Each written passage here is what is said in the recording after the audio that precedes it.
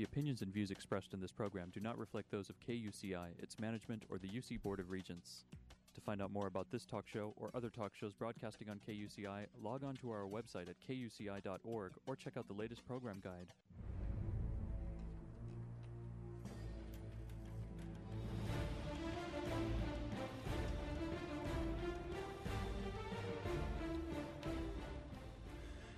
Good morning. You're listening to KUCI 88.9 FM in Irvine, California, streaming online at kuci.org and podcasting on iTunes. Welcome to Privacy Piracy. I'm Lloyd, this show's engineer. We've enjoyed bringing this show since 2005. Your host is Mari Frank, a local attorney since 1985. She's a certified information privacy professional and the author of several books, including Safeguard Your Identity, Protecting Yourself with a Personal Privacy Audit, and The Complete Idiot's Guide to Recovering from Identity Theft. Mari's testified many times on privacy issues in Congress and the California legislature. She served as a privacy expert for numerous court cases nationwide and at a White House press conference featured on C-SPAN. You may have seen her on Dateline, 48 Hours, CNN, NBC, The O'Reilly Factor, and many more shows, including her own 90-minute PBS television special, Protecting Yourself in the Information Age. To learn more about this radio show and our great guests, please visit kuci.org/privacypiracy. Mari, what's our show about this morning? Well, Lloyd, today our show is about identity theft and what you can do to protect yourself and all sorts of important things about cybersecurity. And we happen to have Neil O'Farrell, who's been on our show before. Neil is one of the most experienced security experts, and he has been fighting cybercrime and identity theft around the world for more than 35 years. He was a member of the Federal Trade Commission's Cybersecurity Roundtable and producer of the identity theft documentary In the Company of Thieves. As head of the nonprofit Identity Theft Council, he has personally counseled thousands of victims of identity theft himself. He's also founder of the Think Security First, which is a national initiative to provide free security awareness training to every business and school in America, which is very much needed. You can find out more about him at our website at kuci.org/privacypiracy and also at the website for the Identity Theft Council, identitytheftcouncil.org. Neil, thank you for joining us from the Bay Area. Hi, Mary. Great to be back, and thanks for inviting me. Yes. So let's talk a little bit about what the Identity Theft Council is and how it got started and what's it made up of. And let's do that first to give a little background. Sure. We started in 2009, and it really was kind of a community effort to combat identity theft. Identity theft was really beginning to surge back then, and we had a lot of local police departments who were just overwhelmed with victims. We had one small police department in a relatively small city where they were getting between 200 and 300 identity theft victims every month. So I was asked to counsel some of these victims pro bono, just come and lend a helping hand. And we started with one, and we ended up with 10, and then 100, and then 1,000. And that's really how the council was born. It really was people working together at a community level, bringing whatever skills and time they had to do a job that there's such a dire need for. Yeah. Now, I know that you have some other organizations that have been really collaborating with you. Why don't you kind of talk about those organizations that have collaborated to get this started? Sure. We've worked with all kinds of organizations. I mean, we've worked with we still work with hundreds of police departments. We've worked with the FBI, the Secret Service. We've worked with the Federal Trade Commission and the Federal Communications Commission. We have partners like the Elder Financial Protection Network who are focused on elder crimes, and in our case, our focus is on protecting the elderly and seniors from identity theft. The Online Trust Alliance. So we've had some really great partners join us over the years who share their knowledge and skills and help carry the load.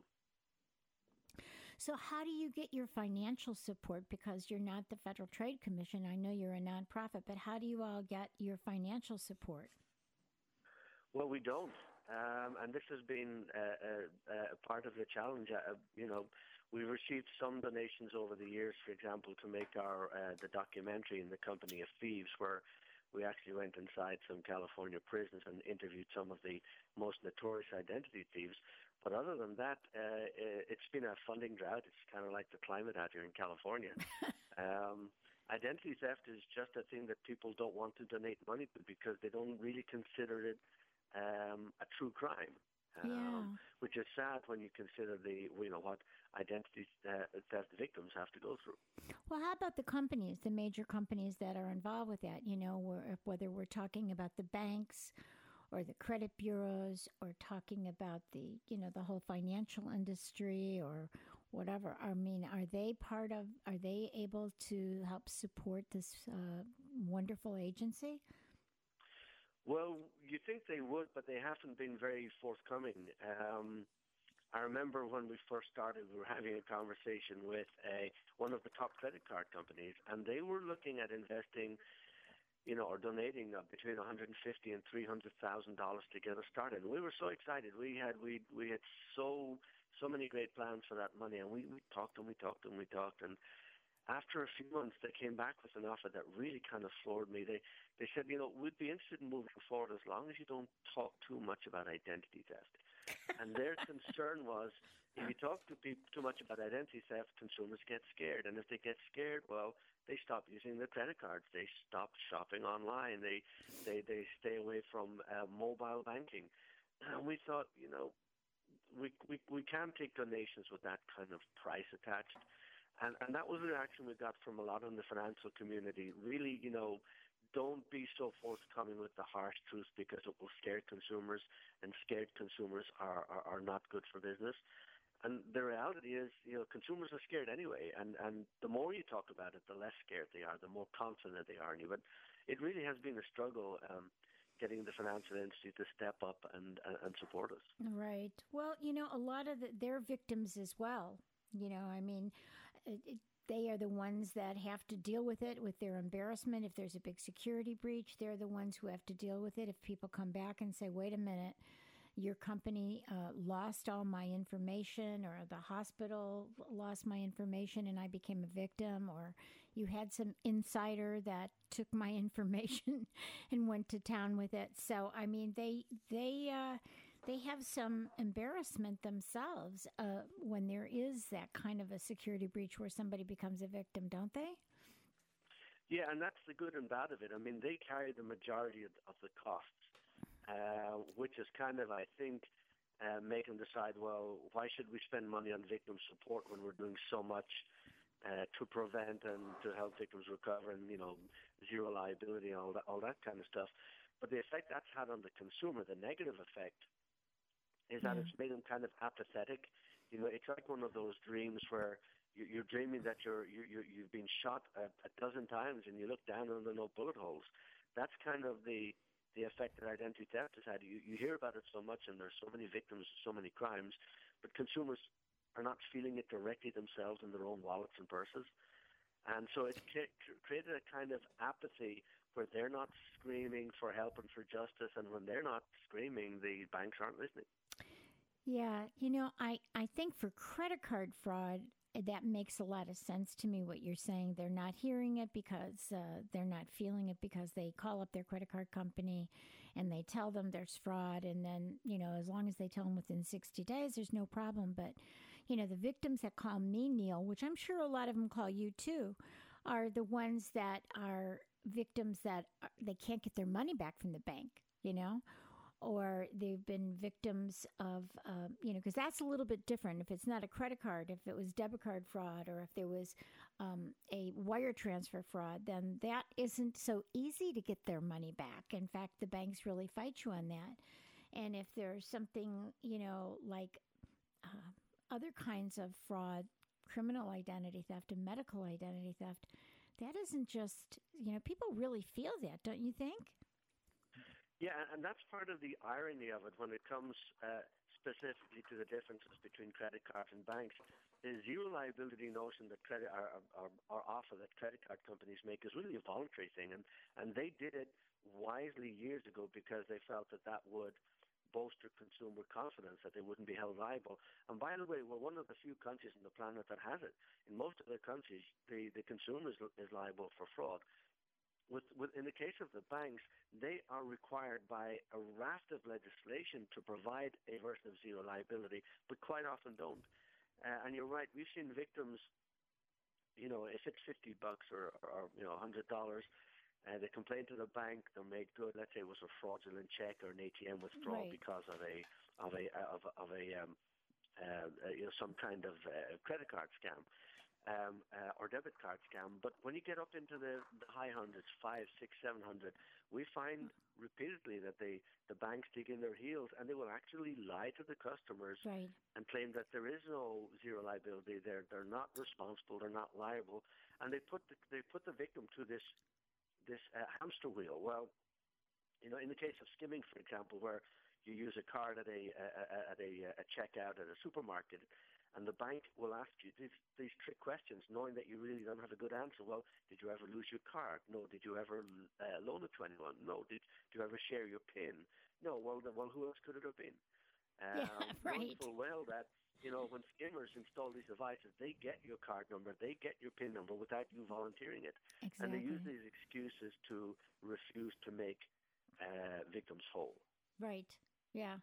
That's why I tell people never, ever have a debit card. I have an ATM card that I travel all over the world and I can get money out of my account, but I would never have a debit card just because I get so many people who tell that kind of stuff to me. And the other thing is check fraud, when somebody just makes up new checks at Office Max or something and then steals all the money. I've had people that call me that thousands of dollars are taken out of their account by people making new checks that weren't even their checks. It's crazy. Yeah, and the thieves call that rolling dirty. They actually have their own factories in their vehicles. Yeah. I remember coming across one identity thief who was pulled over in Northern California, and he had one of these. He had a little printing factory in the back of his car, and when they went back to the motel he was staying at, they discovered the identities of over 1.5 million individuals in his hotel room. So he had the entire population of the city of Pittsburgh, of twice the city of Pittsburgh, in his hotel room. And he wasn't, top of the pyramid by any means. Wow. Yep. So what else are there new trends that you're seeing in identity theft? Well, what we're seeing is just an awful lot more of the same. Yeah. And that's part of the challenge of fighting identity theft. It can happen in so many ways. It can be still as simple as someone stealing your mail from your mailbox. It can be organized crime. It can be data breaches. It can be malware, ransomware. It's estimated now that there are little more than 10,000 identity theft gangs operating in the United States.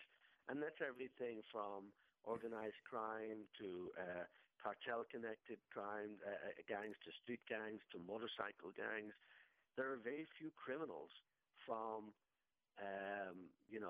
lone wolves, just opportunists, right up to global organized crime who are not involved in identity theft. Yeah. And then you've got, these people who are sitting at their kitchen table in Russia doing this kind of stuff. And then there's the unscrupulous insiders and corporations that do this as well. So it's all over the place. So, sometimes people think, well, I have credit monitoring. I'm going to be totally safe. What do you say to them? Think again. I always say that because these identity protection products don't stop any identity theft, that's why every consumer needs them.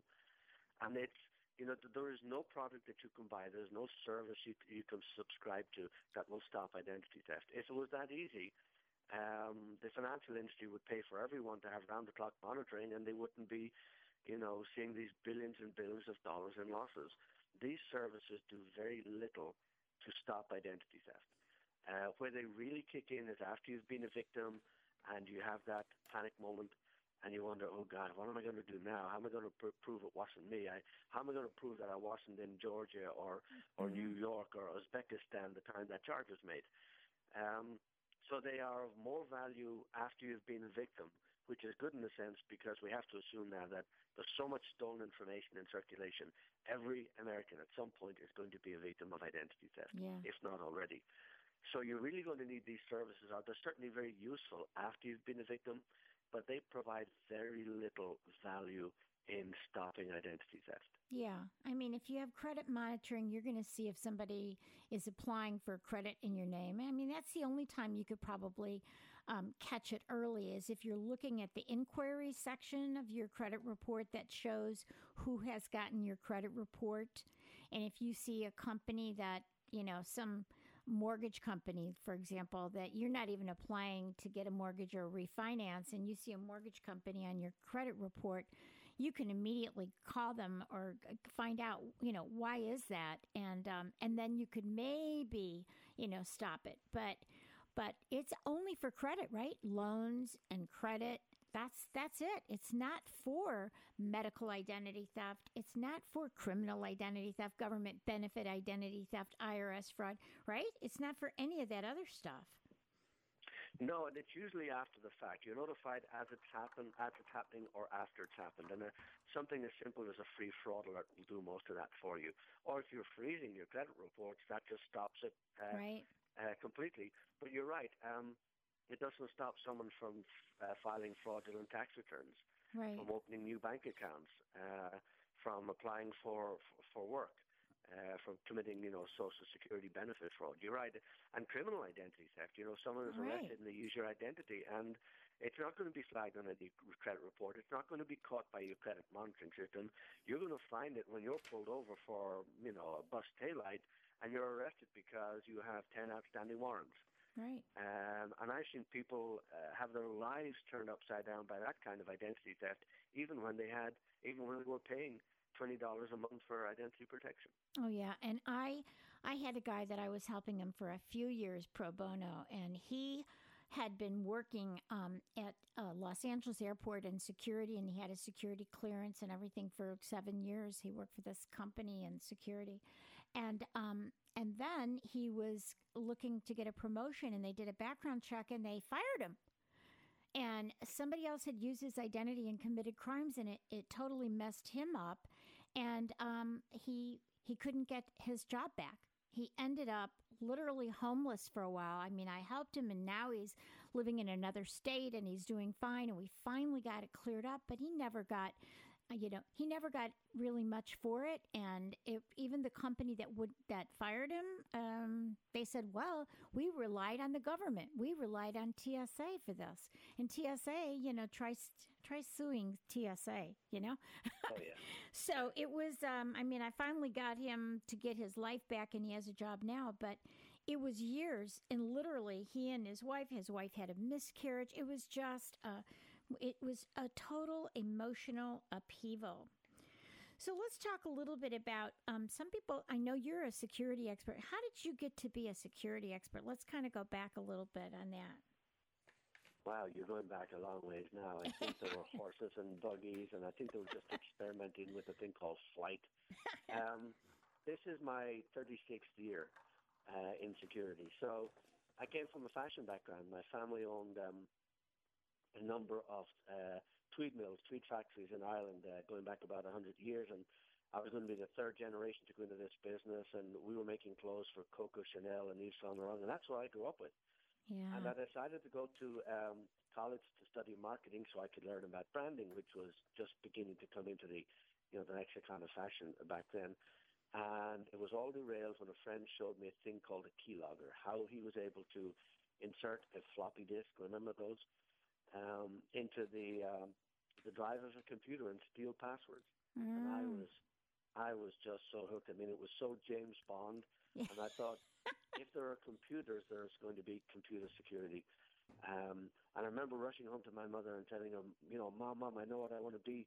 I know what I want to do when I leave college. I want to be in computer security.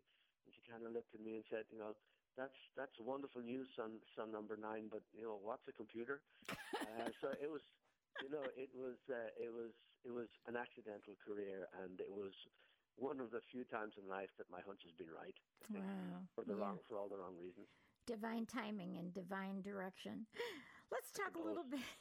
Let's talk a little bit about cybersecurity, and what do you think is going to save us with regard to all the big investments that are being made? Do you think, what's the answer for cybersecurity? Got any? I think we have to backtrack and kill the internet, because the internet is really the most exploited technology. Because if we're not connected, we can't be attacked. It's almost impossible. So the internet gives them access to us as we're getting access to everything else. We're banking online, we're living online, we're communicating, we're socializing, we're everything we do is virtually online. That's where all the attacks are coming from, and it's impossible to stop. And it's just getting worse. And so it really takes two things to create opportunities for hackers: the internet and people. And I don't know how you get rid of either. The attackers take advantage of mistakes that humans make. You click on the wrong thing, you create a weak password, you visit the wrong website, you don't update often enough. All these are human mistakes. Or you have a social, predictable. or you have a social engineer. The hackers that are just social engineers that get you to give up certain logins or whatever because you believe that they're really someone fixing your computer who contacts you, right? I mean, it could be something that somebody is just so good at social engineering, and like the Kevin Mitnicks of the world that have that's part of their art to do that. It's but you can't. I mean, the Pandora box is open, so I mean, we're not going to be able to put things back into the box and close the box, are we? No, I mean, we can't get rid of the internet, and we can't get rid of humans. At least not on a sufficiently large scale to be feasible. I think rule number one is paranoia. I mean, the world is changing in a lot of ugly ways, and I think paranoia is one of those. But it's the only thing that's really going to save you. You have to be paranoid about everything you do and you say. I mean, an obvious thing is when the IRS sends you an email saying you owe money, you're going to jail. Well, call the number that's on the internet for the IRS. That's right, and it's the IRS Bangalore office. Right. I mean, your common sense should tell you that that's a scam. But right. People still fall for it, or that you won the lottery, or the grandparents scheme. Yeah. Exactly. Are you related to a Nigerian prince? Say, no, I might be all of the above, but not right now, please. So caution and paranoia, vigilance, all these important words are really your best bet because, I've always said that the most powerful crime-fighting technology of them all is still wedged right between your ears.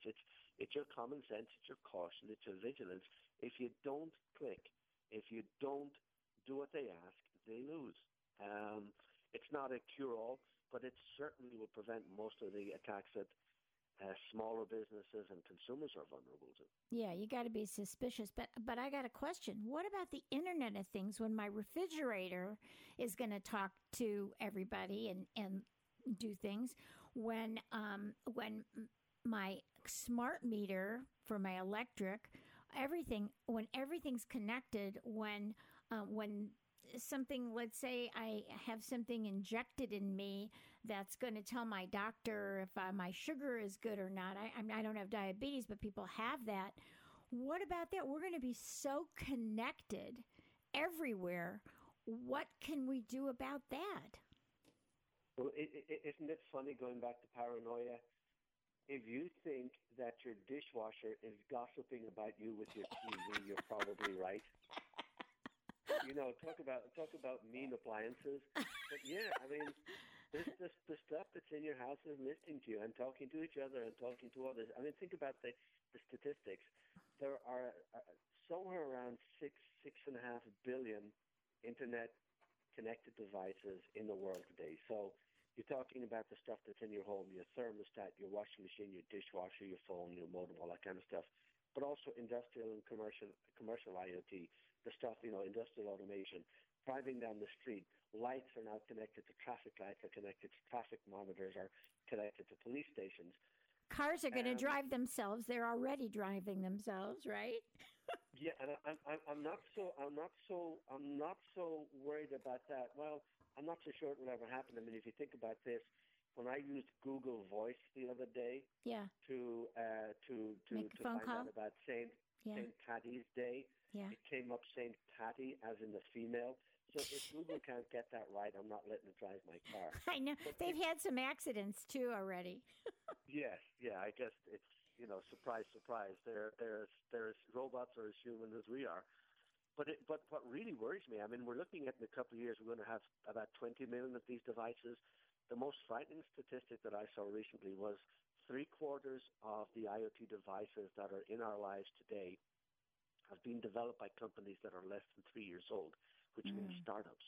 And we know startups are the worst of all when it comes to privacy and security.